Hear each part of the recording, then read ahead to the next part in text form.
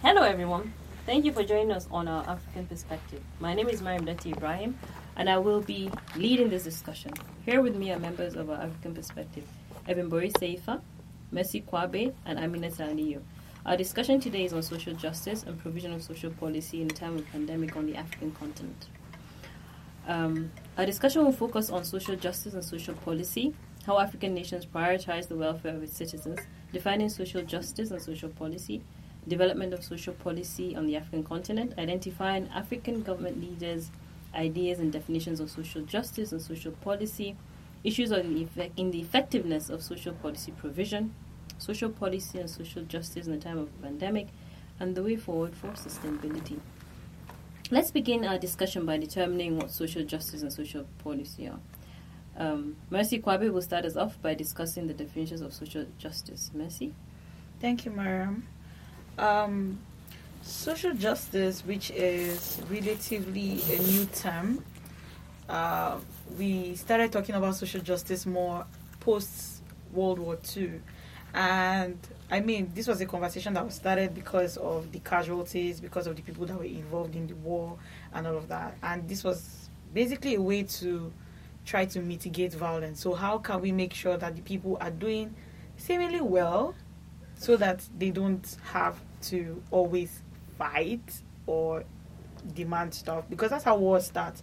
War starts from dissatisfaction of the people towards the government. Before you know it, violence starts to brew and all of that.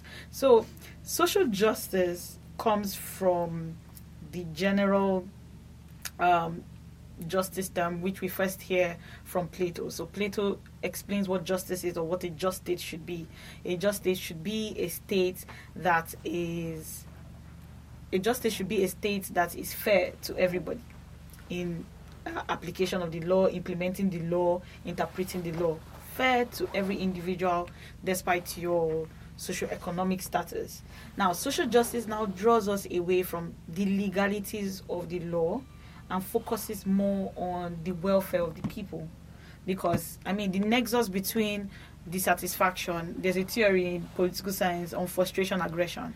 I mean, when people are frustrated, there's every likelihood that they will become aggressive. So in trying to address that problem, that's where I think we see the foundation of social justice, to try and build this gap between the state and the people by providing basic amenities for them. And this includes like healthcare, this includes what else do we even have in social education and all of that, things that would lead to the growth and, let's say, success of every citizen. So with social justice, it has enormous effects, like the effects of social justice, which would, when people are engaged, obviously they're not going to cause conflict. So the government is kind of like very, very comfortable doing things that they need to do. Because when there's conflict, it hinders the growth of any nation. So this is why social justice is basically important. Now, there are problems social justice can cause, and that's where disparities, or that's where the arguments come from.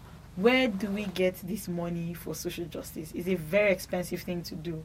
For instance, we talked about free education. If you are going to provide free education, how do you pay the teachers? Very developed countries can be welfare states because they probably have the reserves and the resources. But what do you say about developing countries who are still trying to find their feet and their footing in the world, who are still trying to, some of them are not even industrious countries. So how and where do they get this money from? There are different scholars that even argue on the fact that social justice can make people lazy. And that's a very, very founded argument. We've seen this in first world countries. Yeah, we've seen this in first world countries where people just sit and just demand from the government because they know that their government can't give them. So all these arguments exist, and there's also the fact that, okay, like the most common example that we hear with social justice is what happens when a poor man steals? Who do you blame? So if somebody is hungry, homeless, and the person steals like a loaf of bread, who do you blame? Do you blame the state? Do you blame the person for being the person? Who do you blame? Because already it's that scenario already paints that the state has failed in some kind of way to provide for the citizen. And I mean, this person had no other options. If the person had the option of buying, he probably would have taken it. So where do you now point, or what kind of punishment do you even give to somebody like this? So these are all things that's, or all conversations that I had within the context of social justice. Now, social policy, on the other hand, are policies that are supposed to ensure that the people are being well taken care of. They are being provided for by the government. So when you talk about social policy should be geared towards the advancement of the citizens. Now, I know that we'll talk about this in the future, but yeah, this is just like basic discussions or conversations around social justice. Okay, so I'll continue with what social policy is. Social policy is seen as the big umbrella, and everything else falls under it in terms of, mercy. When you talk about, it's very, very hard sometimes to differentiate, to draw the lines between what social justice, social policy, social provision, social welfare. It's very hard sometimes to draw the lines, but scholars always want to talk about social policy now as the big umbrella, and then where everything else falls under. So social well-being, social welfare, social provision, social justice, with social policy being the big umbrella. So in definition, it is, in a sense, an instrument of inclusive social protection, welfare and general well-being, and redistribution of social instruments by the state. And then Professor Jimmy Adesina, one of the top scholars or top authors of social policy on the African continent, talks about or defines social policy as a collective public effort of affecting and protecting the social well-being of the people within a given territory. So he's talking about it as a collective. It's not just the state here, he says. He mentions that everyone, so there's the social policy, but everyone is a provider, or at least you have different providers of the social policy, of social welfare under social policy. And then he argues about, the citizenry and that exclusion, because once he says you have people within a certain territory, even if they're not citizens, they should be beneficiaries of the social policy or social provision. He then goes on to argue that social policy seeks to create, promote, enhance, and protect the well-being of people within a certain territory or within a society. And then he cannot talk about social policy on the African continent without talking about Tandika Makanda Wire. God rest his soul. He's the foremost authority on social policy on the African continent. He was very well known to push for discussion of social policy, because he was the head of UN research at some point, and he said there isn't enough discussion of social policy in terms of Africa at the time, so he kept pushing for it. And then so it came into the discuss. There was a discuss about it, and then so he talks about the 4 concerns of social policy. What social policy should concern itself about? He said the first one is redistributive effect of economic policy. He talks about how do you allocate the proceeds of economic activities within society, without excluding others, right? Mm-hmm. Then the second one he talks about is the protection of people from the vagaries of the market and the changing circumstances of their lives. For example, something happens, the breadwinner falls and drops dead, and no one goes to school anymore, you can't pay bills. So he talks about this changing of circumstances of life. He then talks about the third one being the enhancement of the productive potential of members of society, because you can be, you can have that potential, but then there's no enhancement. There's no room for you to grow or to use, So now you're talking about the capability approach of Amartya Sen, allowing people to be who they can be fully, the capacities and the capabilities. And then the fourth one, the final one he talks about, is the reconciliation of the burden of reproduction with that of other social tasks. He's talking about women. He talks about, the burden women carry in terms of reproduction, pregnancy, childbirth, nurturing, etc., etc. And he says the existence and access of the social instruments required by these women during these periods, right? And then post these periods. Would they come out and still be members of society that would be included in society, would gain from or would be part of or beneficiaries of this social provision, social welfare, social services, social policy? Would they be included in terms of the architecture of the social policy? And then Adesina says that he has to add one thing to it. he said he adds one concern, that social policy should also concern itself with enhancing social cohesion, which he says is the nation-building project that all of Africa is talking about. So every state is talking about Vision 2020, 2030, 2020, this, 2020. He said, so that's nation building. And he said, if you look at nation building, you see a lot of social policy within it, right? Provision of this for old for the old, for the young, for schooling and healthcare, etc., etc. So this is the definition of social policy in terms of what we're discussing today. And then furthermore, I want to discuss the diversity of the instruments of social policy. In the effort to respond to social issues, all these instruments have been looked at, and so there's a discussion around social. There's supposed to be emphasis and reinforcement and creation of well-being of people.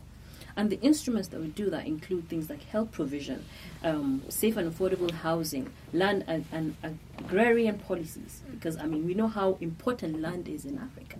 And we know what happens with all these agrarian policies. A lot of Africans, a huge percentage, are still into subsistence farming. So land is very, very important. And we see how, from inheritance, a woman cannot inherit land in certain places or cannot even own land in certain places just because she's a woman. So all these policies are very important when it comes to social policy. Then he talks, others talk about, the equity in the labor market even, is still part of social policy.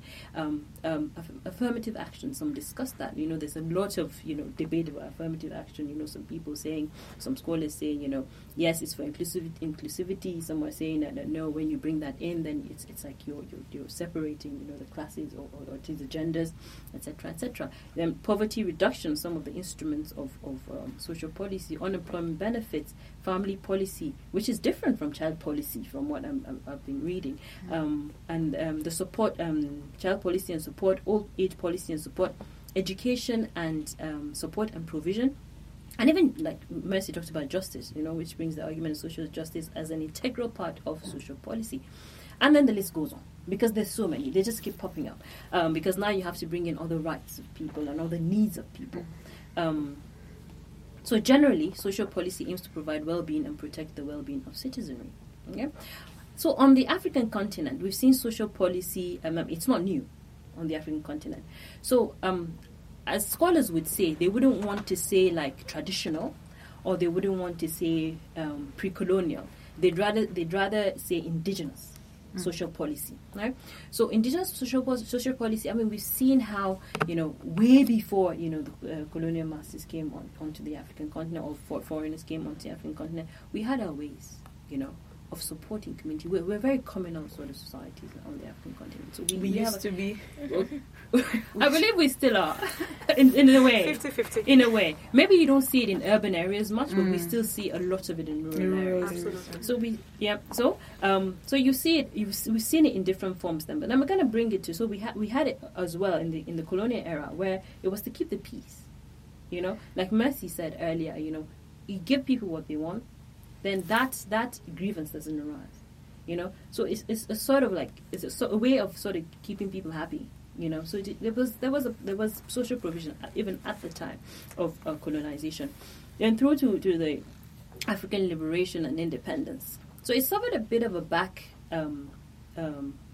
setback during the military era and development programs of structural adjustment policies, but has since resurfaced with democratization, right? So with the new wave of democracy sweeping the world, we've seen how it has allowed for, democratization has allowed for a new players to come into the political arena. So we have a new political elite into the polity of African states. And this has created, it has brought with them, these political elites have come with new policies and new ideas of social policy into the arena. And these usually is policies that would, are aligned to those that would support them in terms of what they are looking for. What are they looking for? Do they want to be reelected, and reelected they want to stay in power? So they align their interest with the interest of the people, traditional rulers mostly, or some, depending on, so it's a case of maybe patronage. We know that there's a lot of patronage on the African continent. So the patrons, so they align their interests with the patrons, and then, they're able to get what it is that they're they're aiming for. So, Amina too will now continue the discussion on her thoughts about social justice and social policy in time of pandemic, and how to move forward. Okay. So when we're looking at social policy, it's very interesting. Like I've been able to pick out a few things from what you, Mariam, have said, and also from Mercy about social justice in itself. So what we can generally say about social policy is how integral it is to us and as a society, not even just at the local level, but at the national level and also from the international level. So before we started this recording, so we did a bit of discussion on this, and Mercy mentioned about how even developed countries in general, they are not able to satisfy probably all the needs of their citizens. So imagine how it is for the developing countries and the least developed countries. So when she said that, it started making me think, is that social policy now is no longer a national, it should not just be addressed at the national level, but probably at the international level, because now it's almost like international obligation, because we have things like responsibility to protect, right? So if a government cannot really satisfy its people, provide all the welfare they need, should this now then be pushed and be make it regional or something, because that's why we have international organizations, so that we can always help each other. So when we look at the social policy now, let's look at it as well in the African continent. You mentioned about how I think from one of the definitions, I can't remember, but about how social policy is a part of nation building. I feel like it's one of the most important things, because definitely we all have our responsibility in the society, but when we come to the African continent, there's a very big disconnect between the government and its people. So how do we cover the gap? It's as well by helping the people. That's where it lies for the government. So now we are looking at the way forward. How can we do this? When we're looking at nation building, we need more policies, not just macroeconomic policies now, but also in general in the continent. So when we look at national policy, because now, for example, I'm doing my research on national development planning in Nigeria. And then when we look at most of the plans, they're looking at the macroeconomic issues. How do we boost the economy and all these things? Definitely, it's very important for the economy to be boosted, but also what of the socio-economic sector now. Look at the people in itself, the social lives of the people. Definitely, we can say maybe we're recording high GDPs, but look at the quality of life. I was going to pick on that, because I wanted to ask you, do you think the problem is that we don't have these policies? I don't think it's all about the policies as well. It now comes down again to implementation. That's a very huge gap problem we have. So, for example, someone I met from in Ministry of Finance who talked about, he mentioned a lot of policies, a lot of acts that have been created in the country. But he said we keep putting on policies. We have a lot of policies and acts in the country, but when it comes to implementation, it's a huge problem. So he said, for example, there was an act that in the FCT, you cannot have a building more than 10-story building. You cannot have more than 10. But why? Because except in central areas. So, because we don't have trucks that can go more than 10. But when we have all this, said we are having all these policies, but we know one is listening. He said as a police, I think he was talking about the police. I don't know if it's just the police or the uniformed people are not meant to have more than 5 naira in their pockets. Because then it's not talking about bribery and corruption. But now, really, are we really working with that? We don't. So now, when we're looking at the people again, so we draw it back now to the people. How do we implement things that would just boost the economy, but also how can we push people? So, for example, the public sector and the private sector. The private sector is very essential in driving an economy. But for example, in Nigeria, they see themselves as the enemies. It's like almost like the government is against the private sector. The private sector thinks the government is really trying to block its growth. So how do we bring this entrepreneurial spirit out from just the private sector, but into the public sector? How do we now have that merge? Because when we look at even the Rwanda Development Plan, definitely they talk about a bit of macroeconomic issues, but the main issues they actually looked at were actually focusing on the people. It was more about social policy. How do we increase our education rate? How do we now push again for better health systems? How do we drive the economic, the private sector? These are some of the major things. Even gender issues are all part of these national things. So I think the biggest problem we have with social policy in Nigeria is not about creating the policies now. It's implementation. So it's a very interesting, because when we start talking about this kind of things, it's going to be very hard to finish. So that's the thing. So I think nation building. So that's why I think, as well as a people, we shouldn't. It's not also about criticizing the government. We have to do the work as well, so that we can have evidence when we are holding things against the government. So because we know, for example, now when I heard about this thing about the police and the 5 naira thingy, I said, that's very interesting. I've never heard of this. We don't know about all these kind of things. Yeah. So that's why we need that transparency. We don't have data. We don't have research, because it's like an entire absolute world when we come to Africa. But actually in Nigeria, we don't have that. But when we go to other countries, maybe we can be able to assess other things. So when we look at this, now again, let's move it out from Nigeria, and we're looking at the African continent. We've spoken about Rwanda trying to drive its people to this, but also let's look at how much we're suffering. Now, for example, ECOWAS is such an integral body we see in West Africa. It's doing a lot of things, definitely. I think to me, it's one of the best performing kind of international organization we can see in the continent, because we can see what has happened even with just the transnational movement in the region and everything. But also now at an ECOWAS level, how do we include social policy into ECOWAS, so that ECOWAS is not about the states anymore, it's about the people. Because the people make up the state. And West Africa is such a diverse region. Such a diverse region. And we think we'll use it to our advantage, but we are not. And do you know that, honestly, that's where I'll counter you, because I am not of the opinion that social policy should be global or regional. I mean, ECOWAS is a very good example of how you can belong to the same place. I don't even know why we're going to ECOWAS. Let's just talk about our country. We are so diverse in so many ways that every policy that comes out, whether it's towards social justice or any form of... If the president today appoints somebody that is a northerner, that's all. The conversation starts from, he appointed a Hausa person because he's Hausa. Not that these are no valid complaints. That's not what I'm saying. I'm just saying that somehow, everything we do, if he appoints a Yoruba person, it's like, he's trying to win the Yoruba people. When the Independence Day, Democracy Day was changed to June 12th. It sparked anger. Southeastern people said, so our Biafra Day, you could not put this thing. Why was it the Yoruba People's Day you went with? These are the reasons why I don't think social policies should be regional or global. Another reason why I disagree. One of the reasons why I also disagree with this is because I honestly believe that the way the continent is, very few countries actually own up or are responsible for actions. See what happened in South Africa with the xenophobic violence that took place, or that is currently still taking place. It took a while before South African government actually said, okay, this is actually happening. For the longest time, they were trying to act like, we don't know who is doing this. See what is happening in Morocco. See what is happening in Ethiopia. Like, we're a continent that does not take responsibility. So who will this responsibility fall on? So because with social policy, there needs to be a check and balance system. So who is going to make sure that everybody, because politics talks about this is Harold Laswell's definition, who does what, when, and how.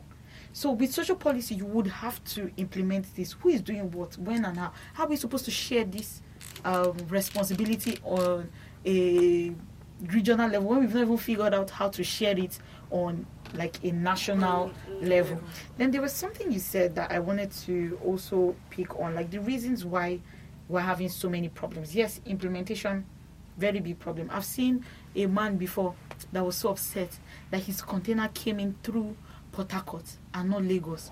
And I was wondering, why were you upset? He was like, Lagos, we know how to maneuver. But then in Port Harcourt, they are very strict. He said, these South people, they are very, very strict. But in Lagos, there's some guys that I know there. So implementation, very huge problem. Then second problem is that, we like creation of policies here. Every leader will come. It's like a ceremony. Yes. So is it implement? So we have porous policies. I think it's for remembrance. So many policies. But who is remembering really? Because you have, see this thing that you're saying that police is supposed to have, they're not supposed to have money in their pocket. I kid you not, there is a policy that tells them that there's a certain amount of money they can have on them, which is not 5 naira. So you're talking about policies. So are there policies that are not aligned? Yes, are there we policies have different that, policies that counter each other, and they're all in existence. In this country, we have ICPC, EFCC, something bureau, corruption something bureau. All of them have the same mandate. Why? Why are we doing this to ourselves? So that's very interesting that you just. Sorry, I just want to. So you said they have the same mandate, and it's very interesting that it's. I don't know if the problem, for example, not just in Nigeria but in general, if it's the government or if it's the people.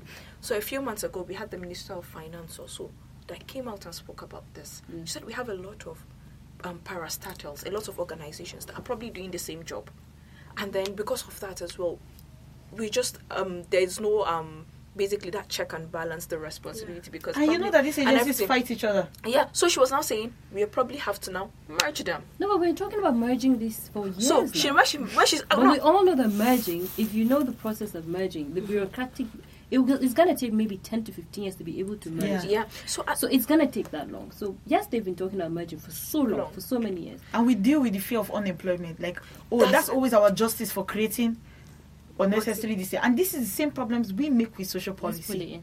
This is the same problems we make with social policy, where we create the same policy. Like this president comes with his own policy, and that president comes with his own policy.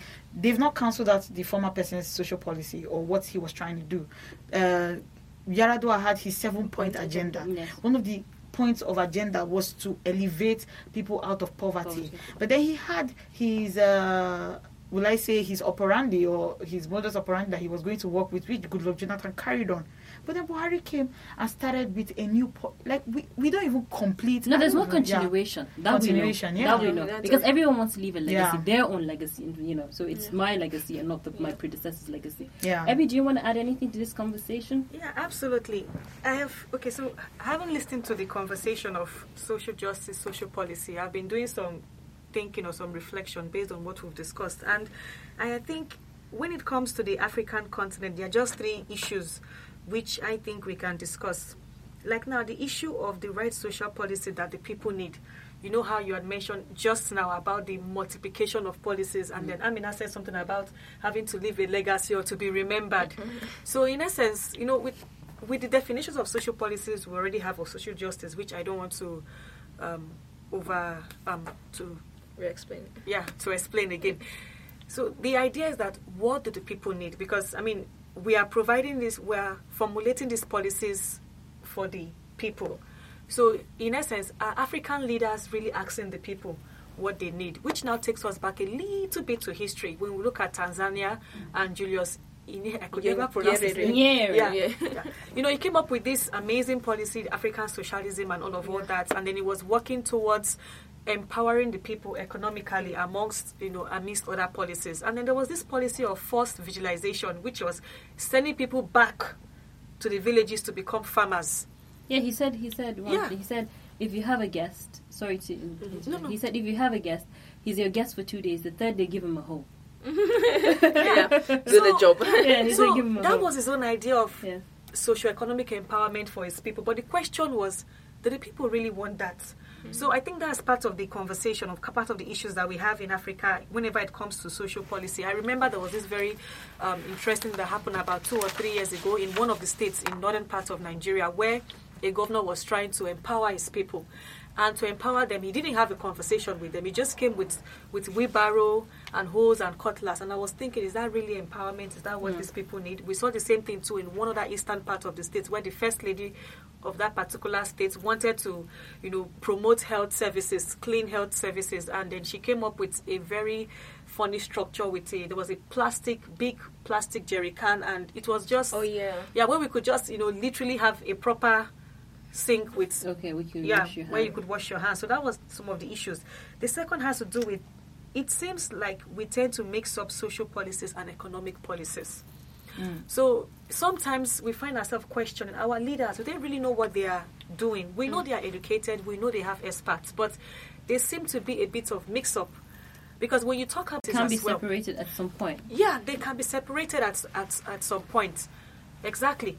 So, yes, there is a link in terms of, when people are comfortable, then their social life improves. So I think that's another aspect that we can always, we can reflect on. And of course, we cannot emphasize collective action. And Amina talked about that in terms that, she had said that we can't keep always blaming the government to a certain degree, that we, the population, we do have a responsibility.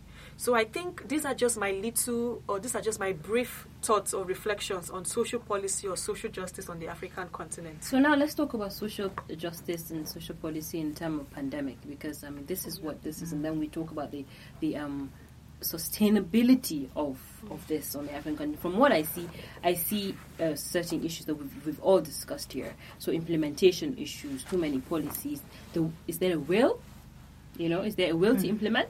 Is that what the problem is? Is it largesse? Is it about money? Is it because maybe it's not affordable? What is really needed by the people, like Ebby has discussed, that she's brought it up? Do they know the needs of the people? And the thing, like one of the drivers of social policy is the interest. We've seen that over all the periods of provision of social policy, we've seen interest be one of the major drivers. So whoever is providing that or creating that social policy would create it in terms of their own interest. So it's not about what is needed. Really, like I talked about the patron. So we know how we are. The patriarchy, the patrimony in our society. So what it is they would align it with the patrons, and whatever the patrons, and the patrons would sell it to their own, and then obviously, and then they would get the votes that they need. And democracy, the new wave of democracy has deepened this problem. It truly has deepened this problem. So now let's look at, in this time of pandemic, social policy and provision and social justice and and things like that. So who's going to take on the discussion? Okay. I feel like, first of all, it's not even I feel. I know that for you to talk about social policy, you cannot exclude, the same way you cannot exclude economics from political life, is the same way you cannot exclude economics, because again, one of the major issues of contention is where will this money come from? Then one of the things I got was that, from the pandemic, it was very easy to see how countries... the pandemic was a very revealing. Interesting time. Yeah. Very revealing. Very interesting, it very showed revealing. The gaps in public health sectors. Globally. Yeah. Yes, it did. The gaps in public health. It opened a new conversation that I never even thought we'll be having. For instance, open conversation about World Health Organization. Yeah. Mm-hmm. Like, what then is your job? This was not supposed to happen. And I ask my students sometimes, I'm like, what do you think should have happened? It's like, from the first case, they should have just closed down China.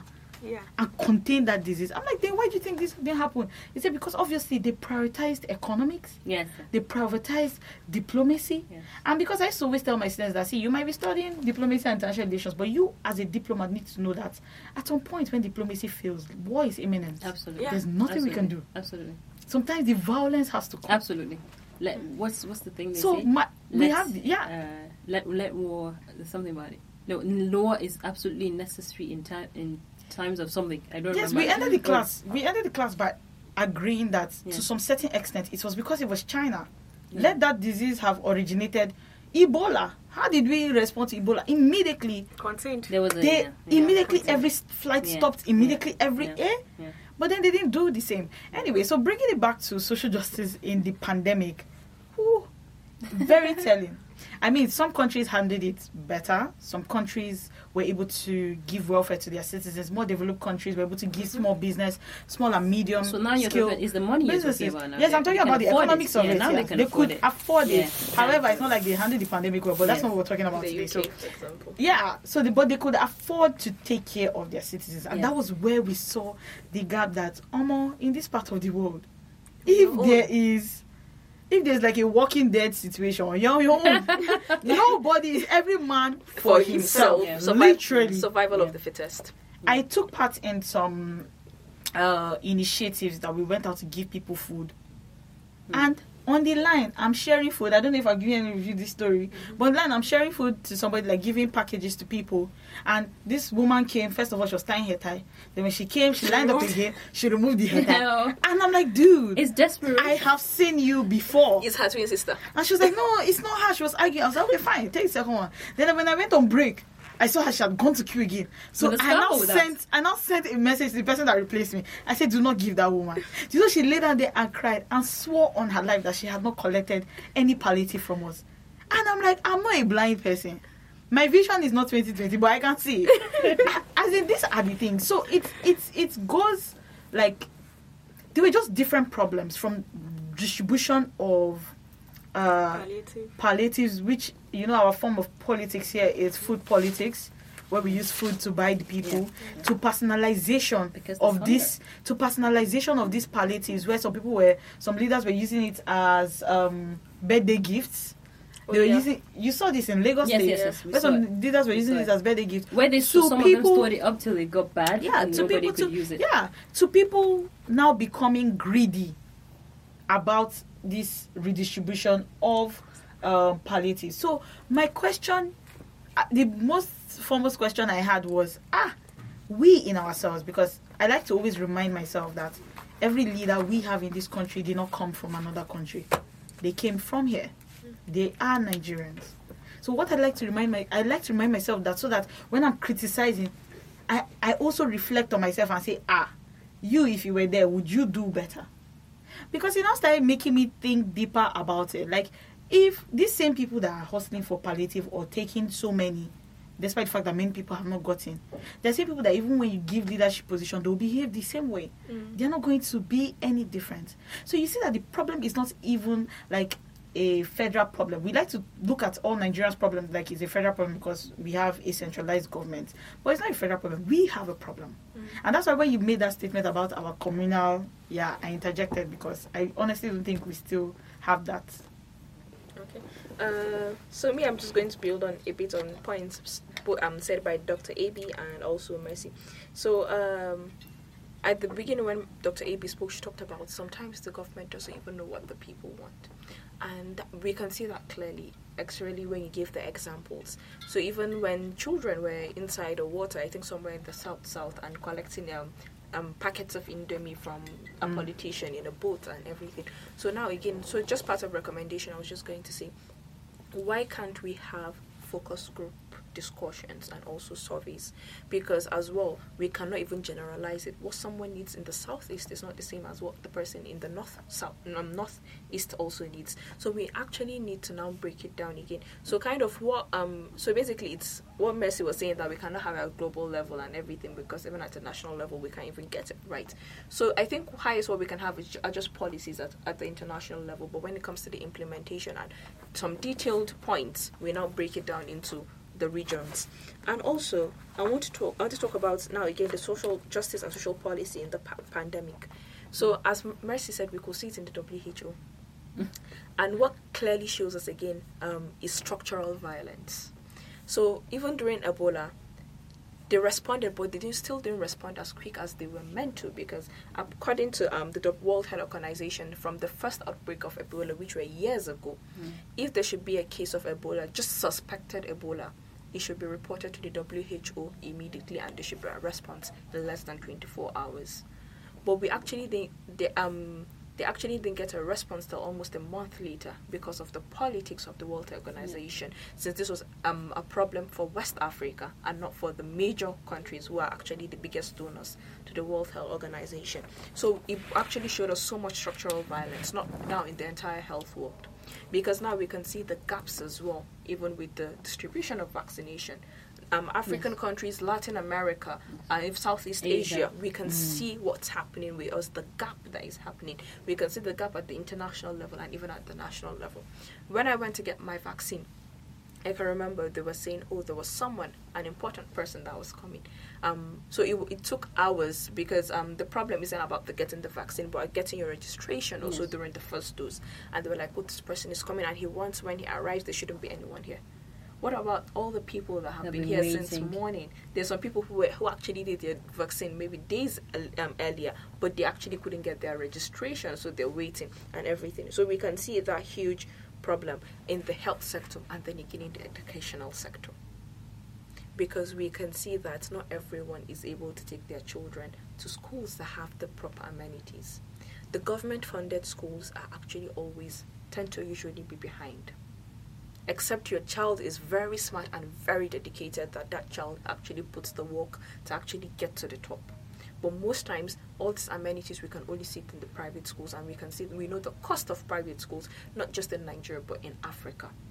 How can people be paying even in dollars in a country that doesn't use dollars? But thank God now we have that regulation now that they shouldn't be giving out school fees in dollars, but actually in the local currency. So these children have the access that during the pandemic they were able to have online classes one way or the other. But for those people that do not have the opportunity, some people either had no access completely, but for some, they were doing some radio stations were actually giving classes online. I've listened to one before in Maiduguri when I was working in Maiduguri. And when the teacher was talking, literally my colleague was just quiet for like 5 minutes. And then she was like, no, this cannot be the education in this country. That's how the teacher, first of all, is even talking. Like, the teacher himself actually seems a bit confused by what's happening. Like, imagine trying to teach maths to students through the radio. How hard that is. And then also, he also seems confused by what he's teaching. And then, of course, the children are probably not listening to you. Because the parents are now saying, it's a hard time for us. My child is probably going to go walking outside on the streets. Well, I mean, for some people had the luxury of just staying home or they're playing video games. No, they're actually just having some fun times by themselves. So it's very interesting. We can see the gap now, the problem we have with social policy. And these are things that now that it has actually shown the problems we have in the institutions, then we should have started talking about reforming them. How do we close these gaps? But no, it's now like more, we're actually turning a blind eye to it. When we saw the problem of the health sector, look at the top officials getting COVID at the beginning of it, then we said, no, actually, this is it the Villa Hospital or so? Okay, all the money that has been going there, where are the equipment in it? Also, the other government-funded hospitals. Thank God that's where we have the best consultants, right? Because most times you can go to a private hospital, they refer you back to a government hospital, because that's where the consultants are. Then why don't we also fund the general hospitals properly? They actually lack most of these things, because then from there, if you're going to do some tests, they refer you back to a private lab or something. So we can see that problem. How do we now start this discussion of reformation? How do we reform the health sector? Because it's like now the doctors are like a huge problem. We saw the protest done by the house workers, right? And then it became a thing of saying now, in fact, we're going to stop paying them. They are not your enemies. And we saw the story of threat that follows. We saw the man who explained the story of his daughter dying in Lagos because there were no doctors around because they were on strike. So a huge problem. Even the private hospital he was referred to, I think it was a customs hospital or so, the amount they called was basically savings for over how many months. So he lost his daughter in that cause. So now, how do we start this reform? Should we as a people actually start writing more to the people? Because the thing is that will they really listen to us? But how do we also help the government help us? Because we know that's a major problem, because we have an accessibility. Do we have access to that's meet issue. people? Do you know anybody's email in the House of Assembly? No, dear. Not even your own representative. No. Exactly. And even if you send the email, are you sure that it's being attended to? How sure are you that person even knows how to check emails? To get a response. So that was why. So that was why. Pressing issues. Yeah, because when earlier we were even talking about, when Mercy was even talking about not even knowing about what we want. So I started thinking of also Plato and the aristocratic form of government. It's a huge problem in the entire continent that almost you can wake up, like you can be nothing. You can have no educational background. You wake up tomorrow you tell yourself, I want to be the president, and you become the president with no vision. Yes. So, and that's a huge problem. So talking about social policy and social policy provision, social justice in a time of pandemic on the African continent, we've seen how, the vulnerable have become more vulnerable. The ones who were vulnerable are now vulnerable. The gaps in the health system, which we know about, and we always discussed about. What was surprising was the global health system gaps that we saw, and then the economic impact of this in people's lives because of the huge percentage of the informal sector on the African continent. People going out daily to get their daily bread. So it's a daily thing. You go out, that's what you feed yourself with. That's what you a daily, whatever you get. So you go out, if it's your bananas, if it's with a hoe, you're looking for someone to, if you're a painter, you're looking for someone to employ for that day. Whatever it is, that is what you would take back home. That's what you would feed yourself. If you have family, that's what you're taking back. And then they were unable to do that, obviously, because of the lockdown, the pandemic, etc., etc. And then, like Evie would want to discuss, I think, the protests across the countries, which is valid, because people were frustrated. So these palliatives are said to be given. However, a lot of people didn't see them. Okay? People became desperate.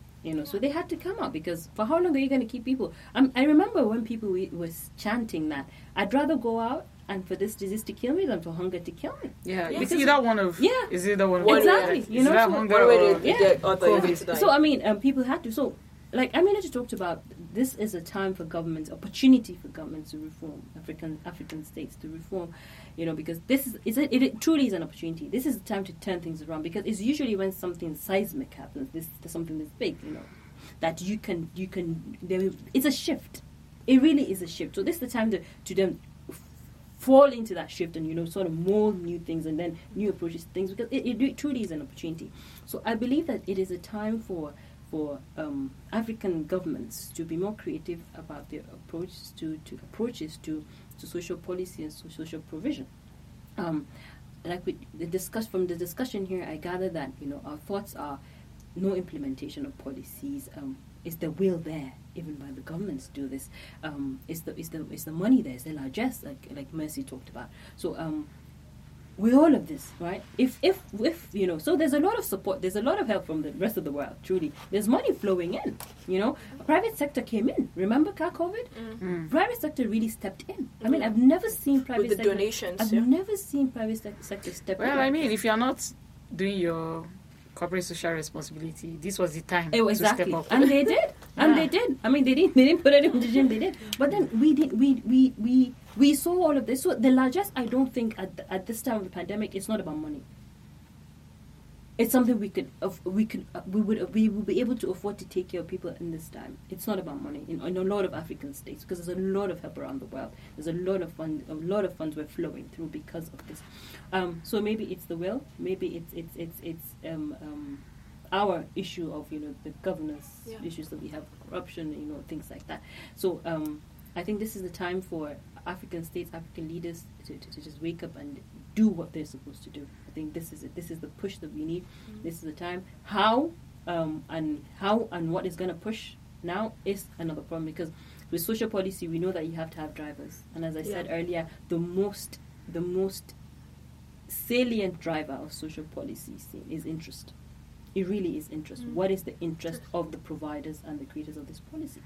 And then we all know. I mean, with the democratization that's brought in, new wave of democracy, we know that what they want is to retain power, stay in power, remain relevant until they have the legacies, and it's time for them to move on. And then they bring in theirs and theirs and theirs, and then it's still the same political class that would remain. This is their aim. So how would then these interests be aligned? How would this interest be aligned with the provision of it has to be tied, right? So you need to tie it to what are they going to benefit from it? Because without that benefit, it's not going to happen. It's not going to happen. So, Abby, you want to chip in? Yeah, just a few thoughts. So when Miriam raised the question of social policies or social justice and pandemic across the African continent, there were just three things that I kept on, that I reflected on. And one of them, which she has already mentioned, has to do with the economic gap, which we've always known about this, but I think the pandemic really brought it close to home. We realized that when people do not go out to work for a day, then they go hungry. So I think that that's one of those issues that African countries need to face. So after a few weeks of the lockdown, it was not just in Nigeria, across the continents and the different sub-regions in Africa, we saw people coming out and saying, to hell with this lockdown, we are going to come out, we are going to look for for food to eat. And I think it's something that our governments in African states, our government in African states has to pay attention to. We need a backup plan. If I remember Mercy made, in one of our earlier discussions, she talked about the fact that when a person dies in Africa, you see people crying and wailing. Yeah. So she was like, you're not wailing because they're going to miss the person. Okay, we're not that insensitive. We'll it's the breadwinner. But it's the breadwinner. So when this individual when dies, the man rest dies. of us... Don't you miss a lot of people? Do you cry like that? When the man dies, do you cry like that? More. Including the extended family, there's lots of wailing. And Aminatu just actually reminded me, she prompted me of something regarding the eating and calculation. 111, which is 3 times a day, 101, and now it's 001. So people will just wait till 9th to eat because of the impacts of the pandemic. It was 000. Yeah. We had that. Some people, we had that. Yeah, People because of the were impacts eating. of the pandemic on our economies across the African state. Then the second one, Miriam alluded to, is when she talked about how we're able to see the show of force or the show of support from the private sector. But he also highlighted the issue of NGOs driving social policies in African countries. Civil societies. So it still brings us back to that same point that we discussed regarding what kind of social policies or social development policies should be implemented in terms of what the people want. So when you have NGOs who depend on their donors for funding, NGOs from the Western world or whichever other part of the world, those funding, the donors would fund because they are probably interested in a particular area. It could be you remember the story of our malaria and the mosquito nets, and I don't want to go into that, So this is another issue. The pandemic actually exposed African economies, African countries in terms of social development policies driven by NGOs. So we had that. And I think at the end of the day, just to somewhat generally address some of the questions we've been raising, I think we should go back to the basics. Mercy started off with justice, access to basic essential, access to resources. So maybe our government, I get the beautiful policies. Okay, maybe we're being too fanciful, too designer in our policies. Exactly. So let's just go back to the basics. How about some clean water? Fresh air, good schools with comfortable chairs. Maybe not padded chairs, but chairs all the same. Schools that have rooms. Yeah. School that has computers. Teachers, trained teachers. How about electricity? Yeah, how about electricity? Trained teachers and paid teachers. Paid teachers. Yes, how about electricity as well? For those of us who intend to go solo for Basic business. health. So let's go back to the basics. Maybe that is the solution. This thing you just mentioned about trained teachers just brought me back to Kaduna State when El-Rufai sacked a couple of teachers and how... Which, before I go back to that story, this leads me to what I want to talk about, which is how we are actually doing this to ourselves. Remember that I said if you can go on a line and collect 3 palliatives, knowing fully well that there are people that have not collected, then how are you better than the leaders, really? So it is not just a leadership problem. It's also a societal problem, a communal problem. Absolutely. Because they sacked these teachers. Some of these teachers could not spell. They say write education, you can't spell education. Then they sacked you, and then your rebuffer to whatever they've said is how will they fend for their family.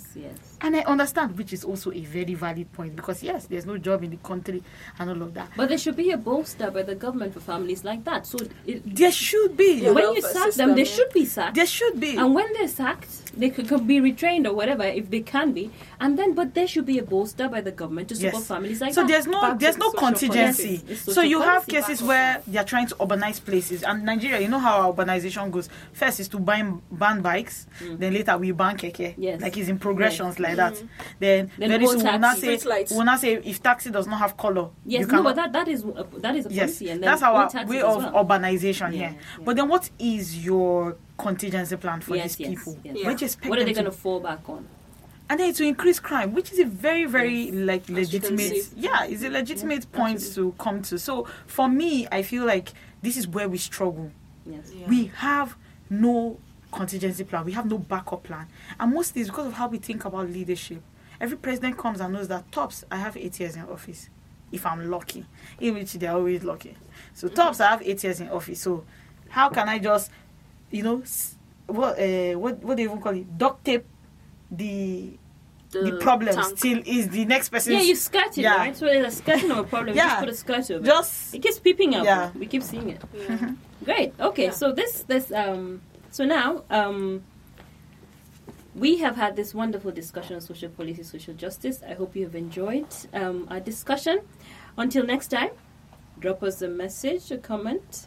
We would like to hear your thoughts on this topic. For Mercy, Aminatu, Evie, and myself, see you next time. Thank you. Thank you.